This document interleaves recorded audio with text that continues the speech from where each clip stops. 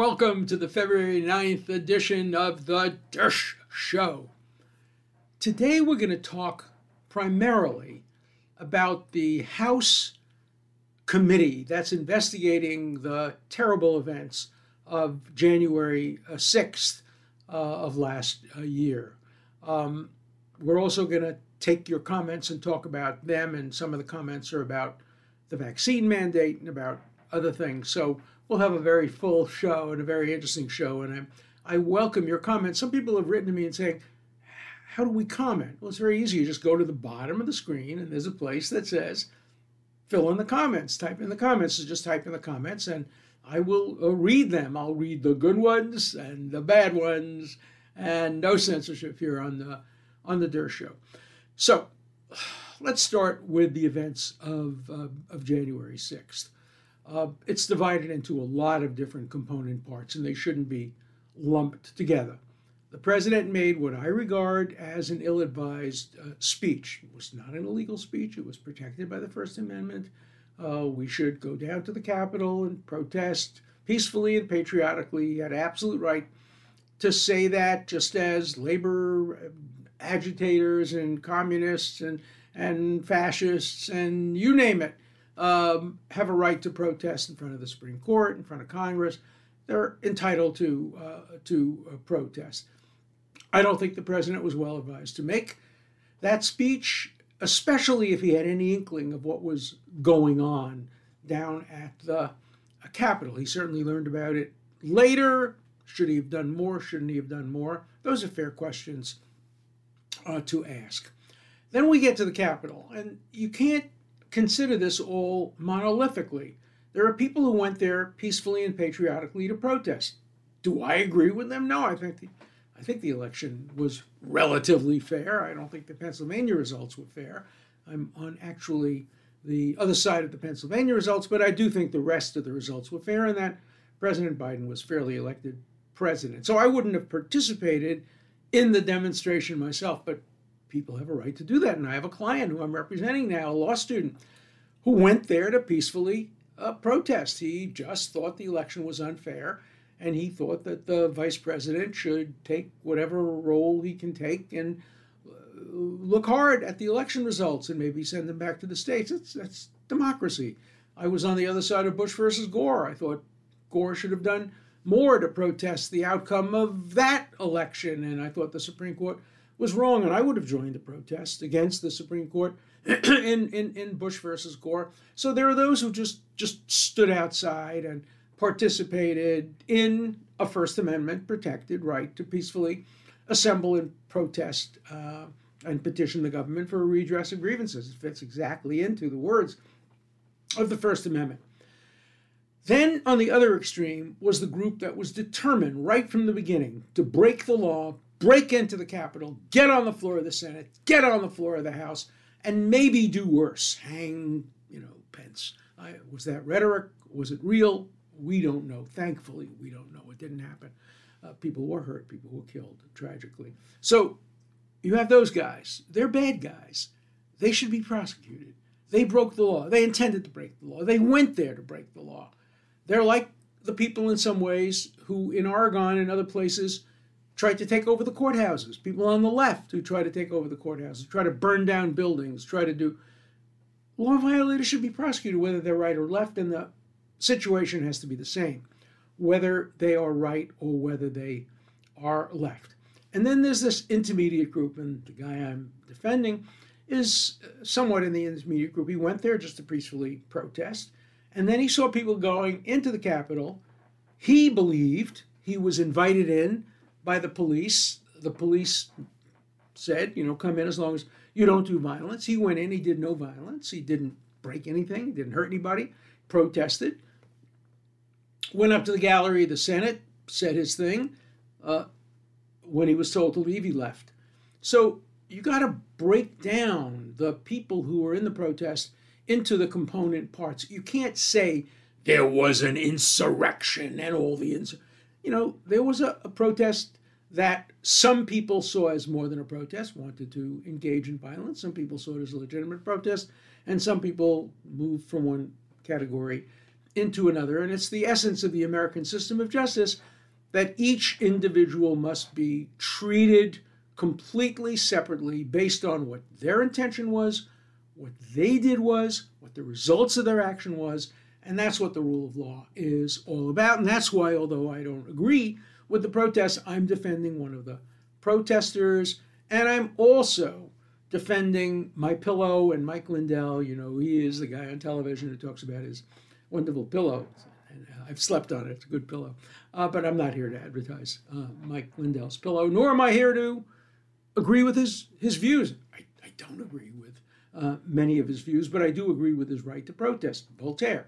I disagree with what you have to say, but I will defend to the death your right to say it. So I'm acting out Voltaire in defending people who I don't agree with, but who had the right to do what they want to do. What I'm very worried about is that the House committee to investigate January 6th, which everybody wants investigated on both sides. People want to make sure the truth comes out.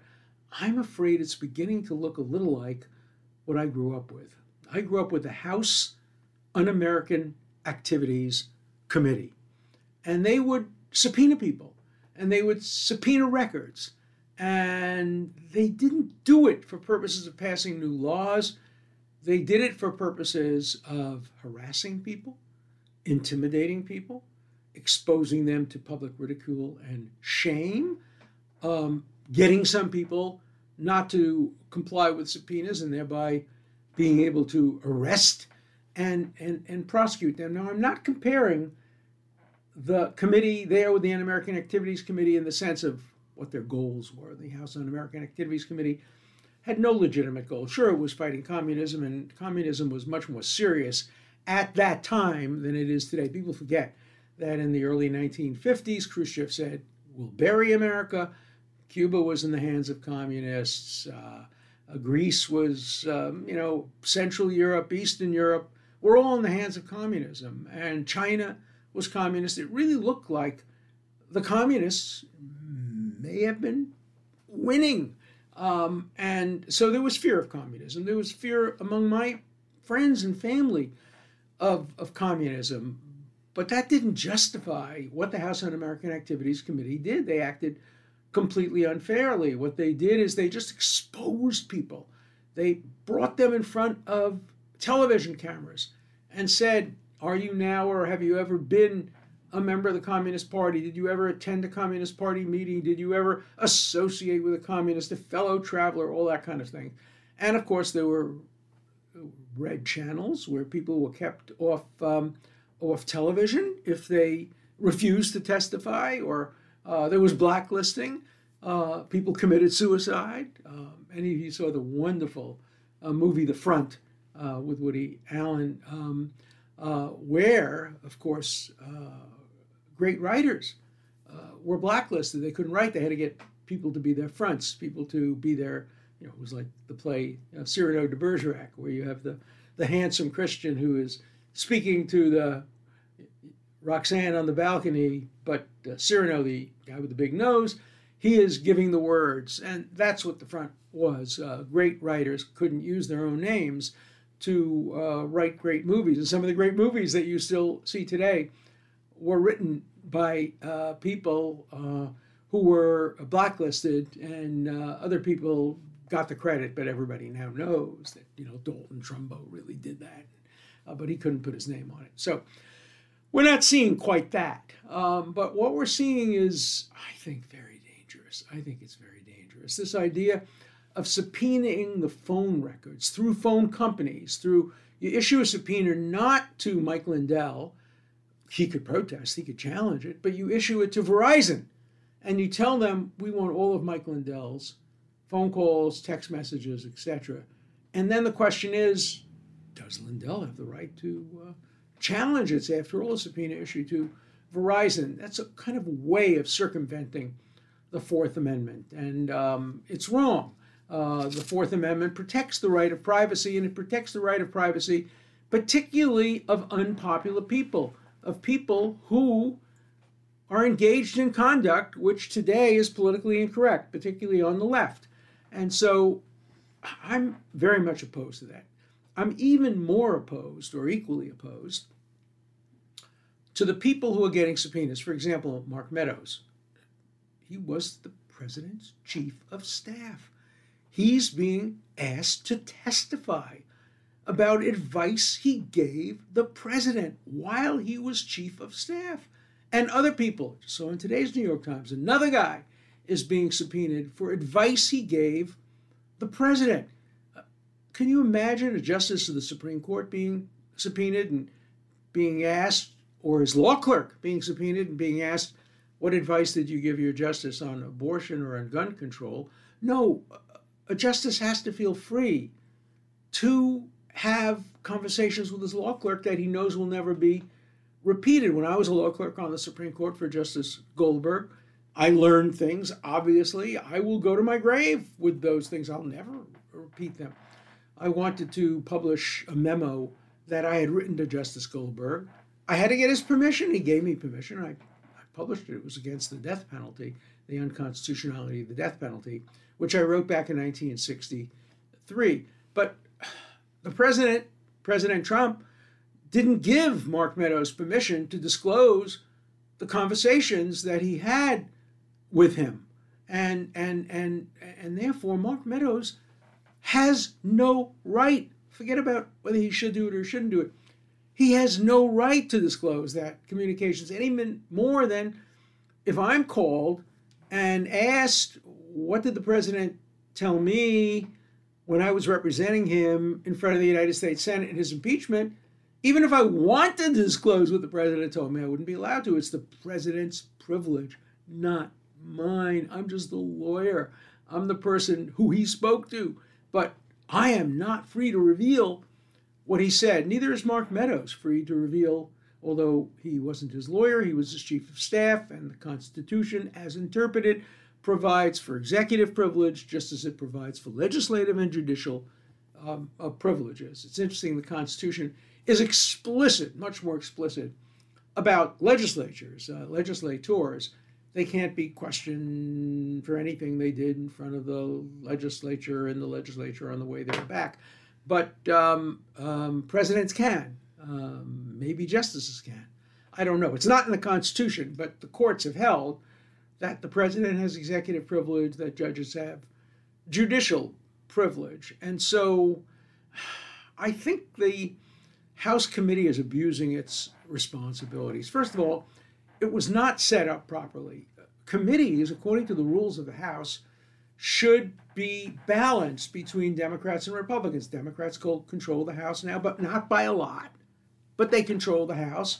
So whatever their proportion is, 52-48 percentage, that's what the proportion should be on the committee. But no, the committee didn't pick any Republicans to serve on it who might be supportive of President Trump or not as strongly opposed to the January 6th events as others. They appointed two what are called rhinos.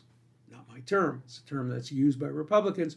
Rhinos, Republican in name only, two people who generally support the Democrats on issues of this kind. They're Republicans, and they run as Republicans now. They're being told they can't be Republicans anymore, and they're being taken off committees, they're being taken out of caucuses and all of that, but they ran and won as Republicans. There are two of them. There should be more, and it should be equally balanced. And the Republican minority members should have the right of subpoena, to subpoena their witnesses, the right to examine their witnesses, the right to equal time in making these difficult and complex and controversial decisions, but they're not. So this is a very partisan anti-Trump committee. I'm not here on behalf of Trump. Believe me, I represented him. We won.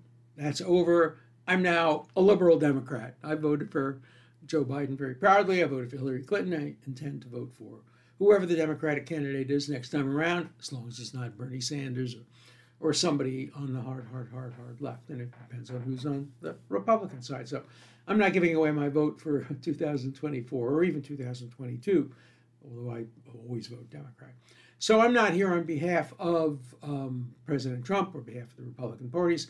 I'm here on behalf of the Constitution. I'm here on behalf of justice. I'm here on behalf of equal treatment.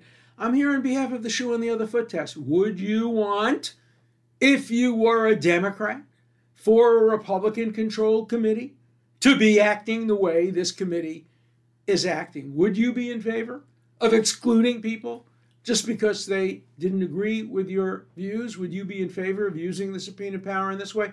Would you be in favor of trying to compel the chief of staff of the president and others in the White House to reveal conversations that were confidential and that occurred between the president and the assistants? No, I don't think most Democrats would want to do that, but that's the way people think these days. Today, partisanship, Trump's principle. I'm writing a book about it, The Price of Principle, how hyper-partisanship today is much more important than consistency, principle, honesty, truth.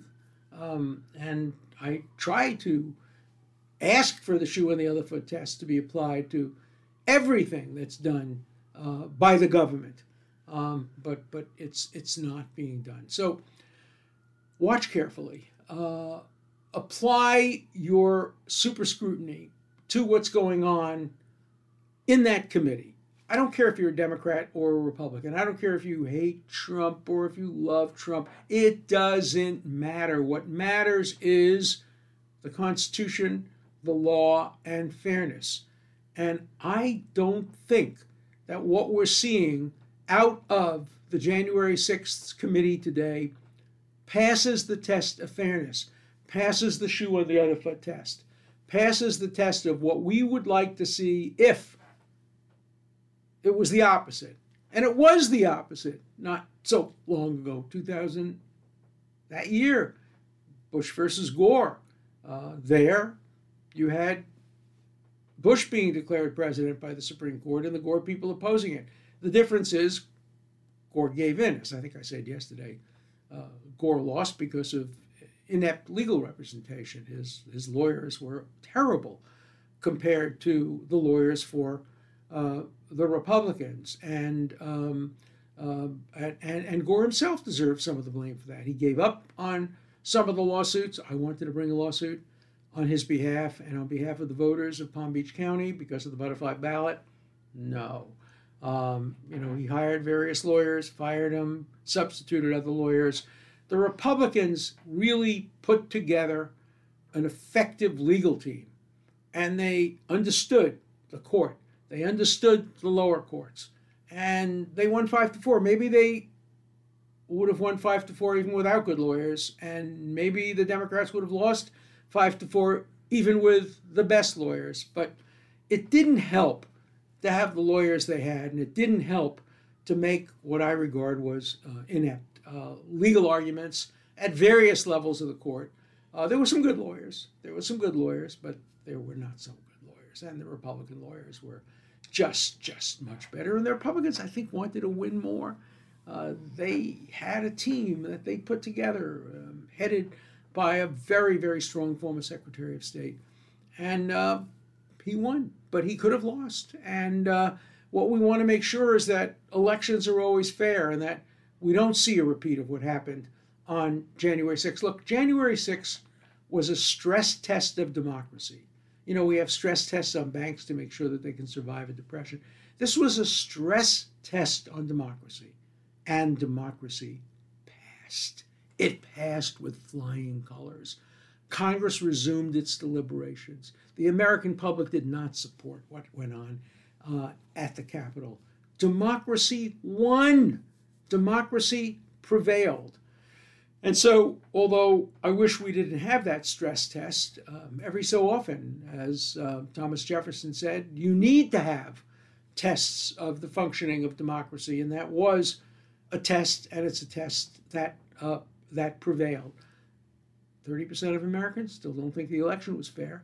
And that's because we don't have in place the best possible system for determining the fairness of elections. And I talked about that yesterday, and I'll continue to talk about that. And there's legislation now being prepared. We need to be ready for the next election, and we need to be ready with a system that everybody agrees to and everybody agrees to be bound by. That's the key. You can't allow rules to be changed after an election when you know that if you change it one way, somebody will win. If you change it the other way, somebody else will win. You have to not know who's going to win and lose when you change the rules. So let's hope the next election doesn't produce another January 6th. But in the meantime, let's keep a very careful eye on Congress. Let's worry about the Congressional Committee of looking into January 6th. Let's make sure that the Democrats don't become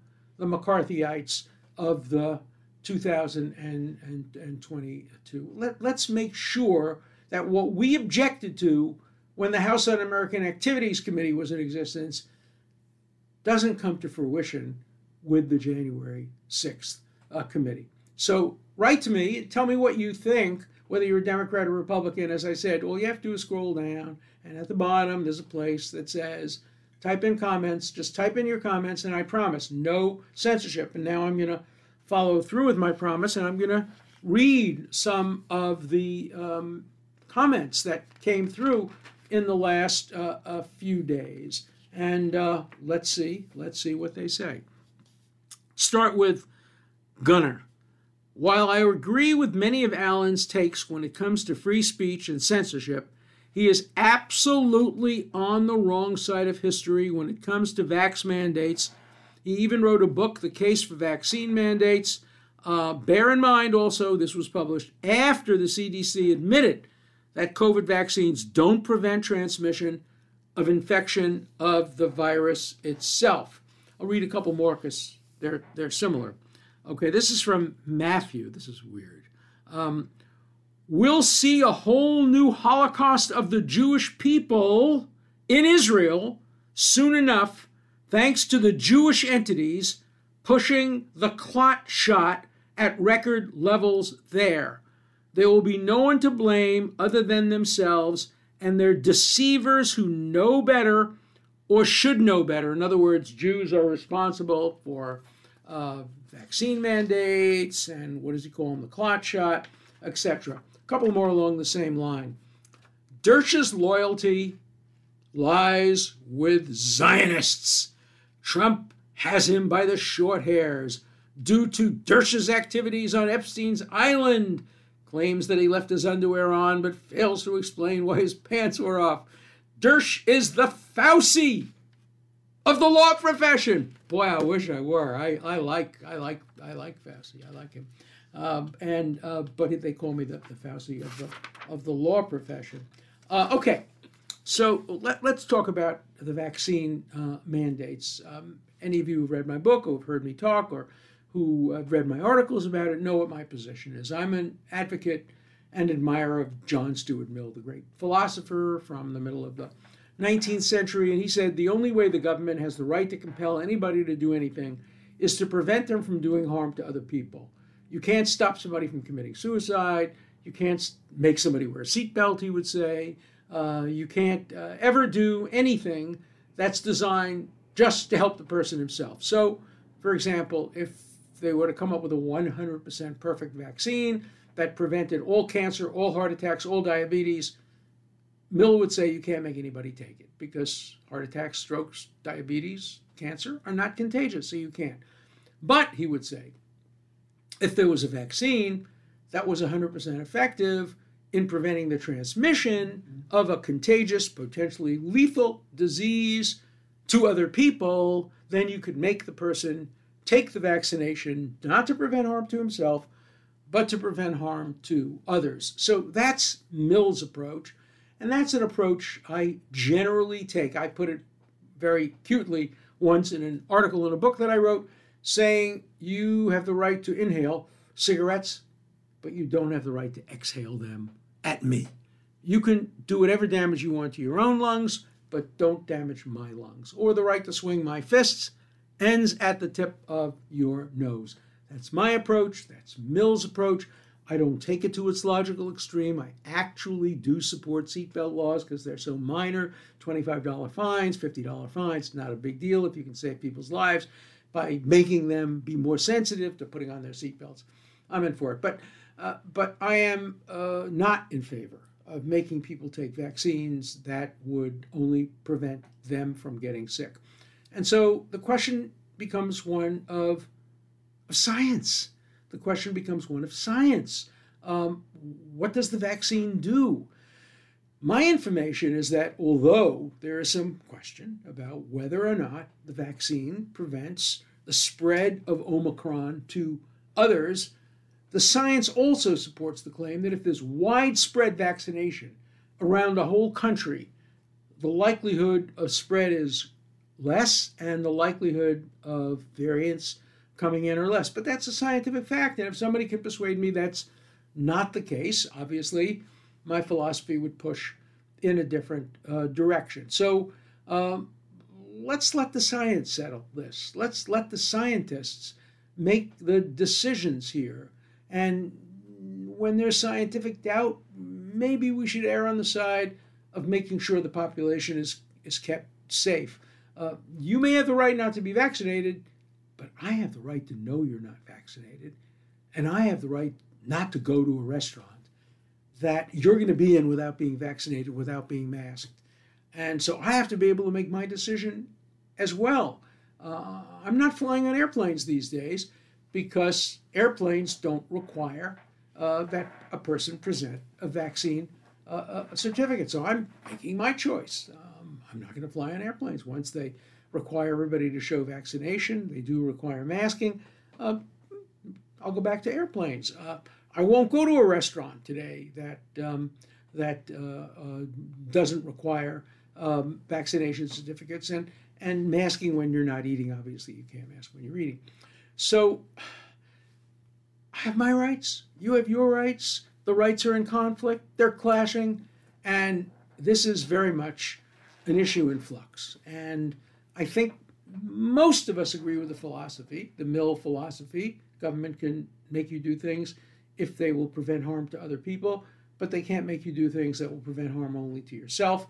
And then the issue is one of science. I'm involved in a debate virtually every day on email with one of my friends who's a brilliant, brilliant guy and who thinks the science goes the other way, and we're fighting. He's sending me articles, I'm sending him articles, and we'll see how this gets resolved.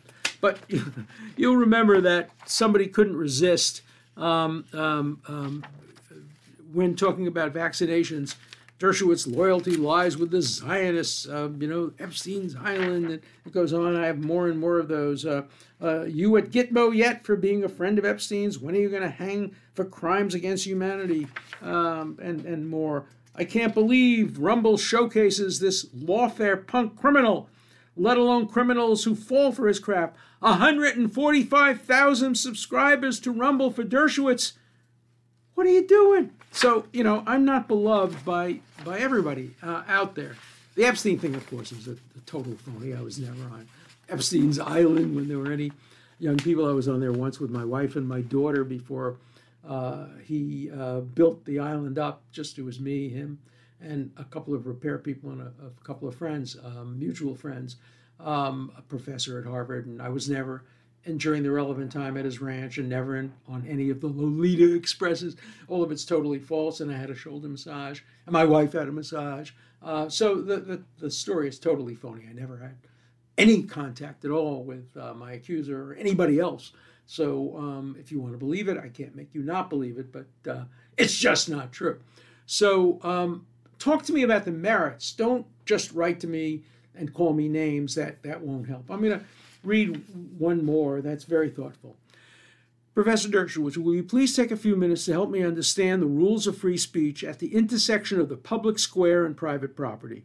I recall years ago when shopping malls were invented, the courts struggled to find a balance between the use of mall property by persons advocating for various causes, religious, political, and otherwise, and the property owner's interest in creating a pleasant shopping experience for their tenants' customers by controlling the speech on the common areas of the mall. I wonder whether these rules apply to social media or whether these rules might be modified to apply to social media. Will you help? It's a great question. It's a great question. I wrote a whole book about it called The Case Against the New Censors, how the social media has become the censorship medium of today. It's unresolved. Private malls can prevent people from coming on it. They're businesses. They can stop people from recruiting and soliciting and being political. But there's a case, Marsh versus Alabama, which says that a city, small, tiny little town,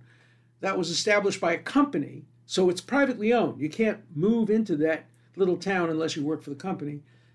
But it's this little town, and it has, a little shopping mall. It has a post office. It has a little hospital, veterinary, whatever. And the Supreme Court held that if it looks like a town, if it walks like a town, if it smells like a town, it's a town, and they can't restrict free speech. So you have cases going both ways on that. And I do think that the Supreme Court will have to soon, with the help of legislation, resolve this issue. We take legislation first. Let's assume that Congress passed a statute saying Facebook, Twitter, Spotify, you're like the telegraph company. You're common carriers. And if you're common carriers and you control so much of the information, we are going to subject you to some government regulation. They're doing that in England now. And the question is, could they do it in the United States? And should they do it in the United States? Where do you stand on that? I don't know the answer to either of those questions. I would have said 25 years ago, the Supreme Court would not uphold regulating private companies that have massive control over the media, other than through antitrust laws, perhaps. I would have said that. This Supreme Court is different. The time is different. The social media are different. And it is not beyond the realm of possibility that a carefully drafted statute constraining to some degree the social media might be upheld by this Supreme Court. I'm not sure. Would it be a good idea? Probably not. I still think the greatest threat to freedom comes from the government. And maybe it's even good for the private sector to compete with the government. Look, private sector competes with the government today in mail delivery, in currency, in the Army. We have private groups engaged in Army activity. So we're seeing a lot of competition with the government. So the answer to your absolutely brilliant question, it's a terrific question. I really love more of those, giving me an opportunity to really discuss with you cutting edge issues in the law, is that, stay tuned, it's not a resolved issue. It's not a resolved issue under the Constitution. It's not a resolved issue morally. What would John Stuart Mill say about it? Not so clear. What is the civil liberties view? Probably against the government coming in and taking over. But what if the government put its light pinky of the law on the scale rather than the heavy thumb of the law? Let's continue to discuss this issue. So write to me, comment to me, say whatever you want. I'm going to read it. I'm going to read it. If you want me not to give your name away, if your arguments are so stupid that you're ashamed to put your name down, I'm okay with that too. But if you put your name down and you want me to read your name, I'm happy to read your name. So write to me every Monday, Tuesday, and Wednesday, live at 5:30 every day of the week on Locals. I will give you my take on current issues. So please stay tuned, subscribe, and listen and watch The Dershow.